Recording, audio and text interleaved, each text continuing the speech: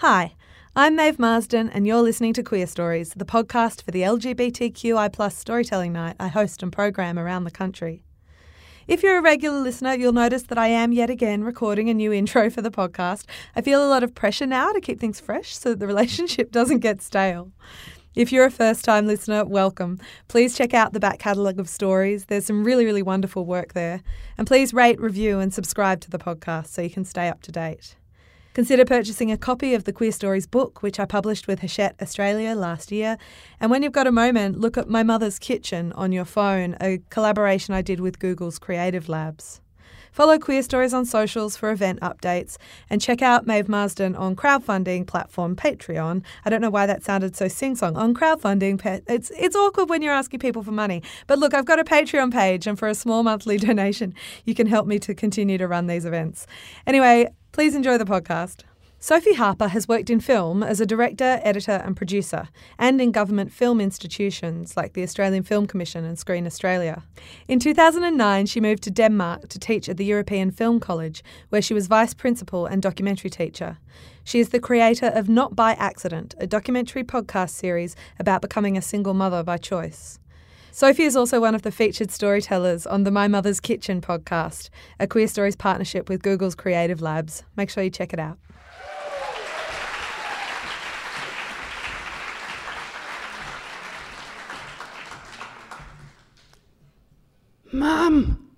Mum, are you awake? I'm guessing it's 3 a.m. Mum, can I turn on the light? No. Go back to sleep. Oh, but please, it's so exciting. It's the tone that makes me soften. I reach for my glasses and squint as she flips the switch, leaps onto the bed, holds out a little clenched fist. I woke up because I felt different. Then I realised something was in my mouth. The chubby little fingers open, and there it is, shiny, white, and perfect on her palm, her first baby tooth.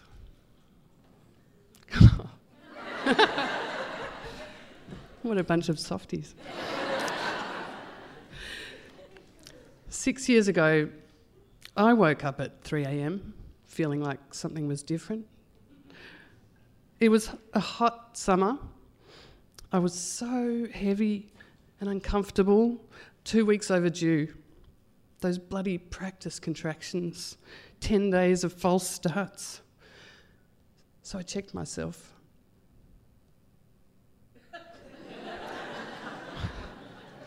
Still nothing. Might as well pee, since I'm awake. So I roll out of bed, one step, and whoosh. I grabbed a towel, and just like her now, I headed straight to my mother's bedroom. Are you awake? Something's happened. Can I turn on the light? I think of telling her this, but I'm not sure it's the right moment. She's so proud and excited as we study the beautiful little white tooth and poke around in the gap to feel the jagged edge of the new one. I reckon this might be the tooth that came through first, when she was about 9 months old. I remember it erupting through and my mixed feelings. The tiny baby stage was over, and I didn't feel ready to let go emotionally. But the next bit would be wonderful too. I knew that. Sitting up, commando crawling, first steps, pre-language sounds, the controversial dada.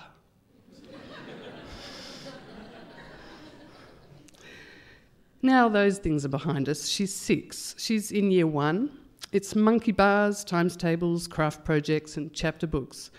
She points at clouds and tells me, that's cumulonimbus. Or at birds by the lake, a purple swamp hen.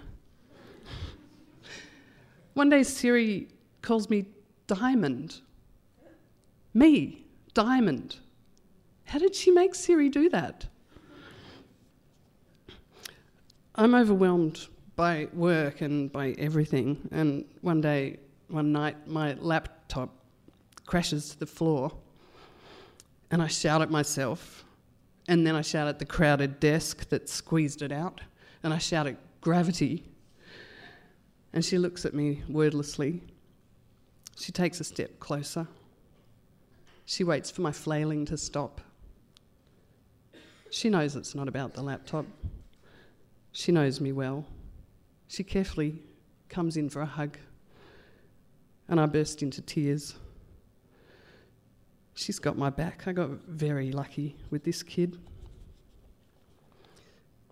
As each stage ends, I seem to mourn the one we're leaving behind, but then incredibly I find I love the new one even more. I love her even more. Who'd have thought that could be possible? And back to the teeth. Lately her baby teeth have become too small for her mouth, and she has gaps, adorable gaps. When I was 6, I developed a big gap between my 2 front teeth. I loved it. I could whistle at last. But it was short-lived. They soon fell out. Adult ones grew in their place, too big for my face. I was never cute again. There's a period between the time baby teeth start to fall out and the worst of puberty, which I think most of us would be happy to have no photographic evidence of. Gangly, uncoordinated limbs, bad haircuts, personal hygiene challenges, questionable fashion choices as we work ourselves out, and oversized, overcrowded adult teeth. Objectively adorable childhood basically ends with the loss of baby teeth. I mean, it does. So is it really any wonder that I got all teary when her first one started to wiggle? I'm feeling this more acutely because of recent confronting events. I don't know why I'm telling you this, but I turned 45 this year. I'm no longer early 40s. I can no longer deny being middle-aged. I think of my parents as being pretty much the same as their 45-year-old selves, but they've always been much older and much more grown up than me, and I can't quite reconcile the reality. When I leave the barber's, I struggle to believe that the hair on the floor is mine. I am fully silver, and not in the fox way, I'm pretty sure. But look, this was all massively compounded a few days after the 45th birthday microbrewery and cake party. The ageing and decay thing, I mean. I finally had to confront my twice failed root canal. Yeah. More than 15 years ago, this little one, this little infected front tooth, forced me to ask for warm beer at the Columbian.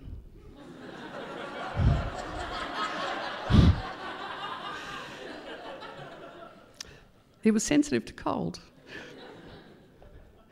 Steve and my dentist sorted it out. He gave it another 10 or 12 years.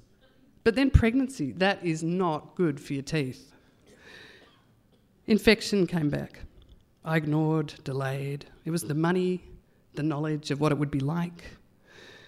I put it off until things were really bad. Then root canal again. Will it? Won't it? And within 6 months, nope. $5,000 here, $5,000 there. And that little sucker's got to go. So here I find myself, 45 and 4 days old, home from a traumatic couple of hours that genuinely rivaled childbirth. They really did. Looking in the bathroom mirror, pale and shaken, old and haggard, bloody and swollen. And I remove the little plastic placekeeper and I take a look at myself. Fuck. It's not good. Pretty soon I discover the gap makes me whistle anew. Like wind on the beach. But with the plastic tooth in, I sound a bit slow and a bit drunk. No public appearances for a while, I decide. I don't know what I'm doing. Now it's become almost normal. It's become like taking off your bra when you get home on a hot day, like kicking off your shoes. I spit the little bugger into a cup as soon as I walk in the door. This is temporary. Something unpleasant and expensive is around the corner. My dignity will take another hit. I will not be saving for a house deposit. I start to bear my gap now to point out we're twins. But thankfully I stopped myself. I know it's not that big a deal, they're just teeth, but still, teeth falling out, it's visceral. It's symbolic. Lack of control, money issues, fear of ageing, sexual repression, that's what Freud thought. Oh God, I think we'd better stop talking about it. For her, obviously, it means something very different. Losing a tooth is like coming of age. In the weeks that follow, quite a few times I notice her referring to herself as being grown up. For her, it's the brink of autonomy, of maturity, of independence. I can see why that's something to be excited about. I want those things for her too. But even so, I will miss my baby. I can't make time stop. I'm hopeful, regardless of the inevitable loss of objective cuteness, that it's going to keep being true, that each age and stage is even better than the last, even though it doesn't seem possible. But anyway, here we are in bed, and I tell her, it's 3 a.m. Don't expect the tooth fairy tonight. She would have already been.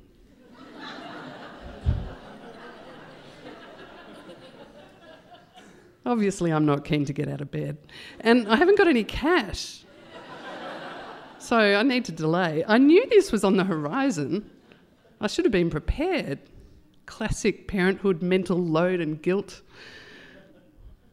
Anyway, she begs me, just in case, to write a note. Dear Tooth Fairy, thank you for coming to collect my tooth. I don't mind about the money. It's okay if you don't leave any. But please, could you leave my tooth so I can give it to my mum? I don't want her to be sad, and I know she loves it.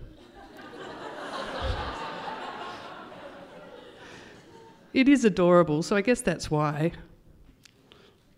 Lots of love and kisses, Astrid. There is a constant through the stages of what she likes to do and what skills and capabilities she has. She is the most kind and empathetic and patient person I know, certainly in relation to me. The constant through all the changes, the constant is her. And I will always have this, her first precious baby tooth.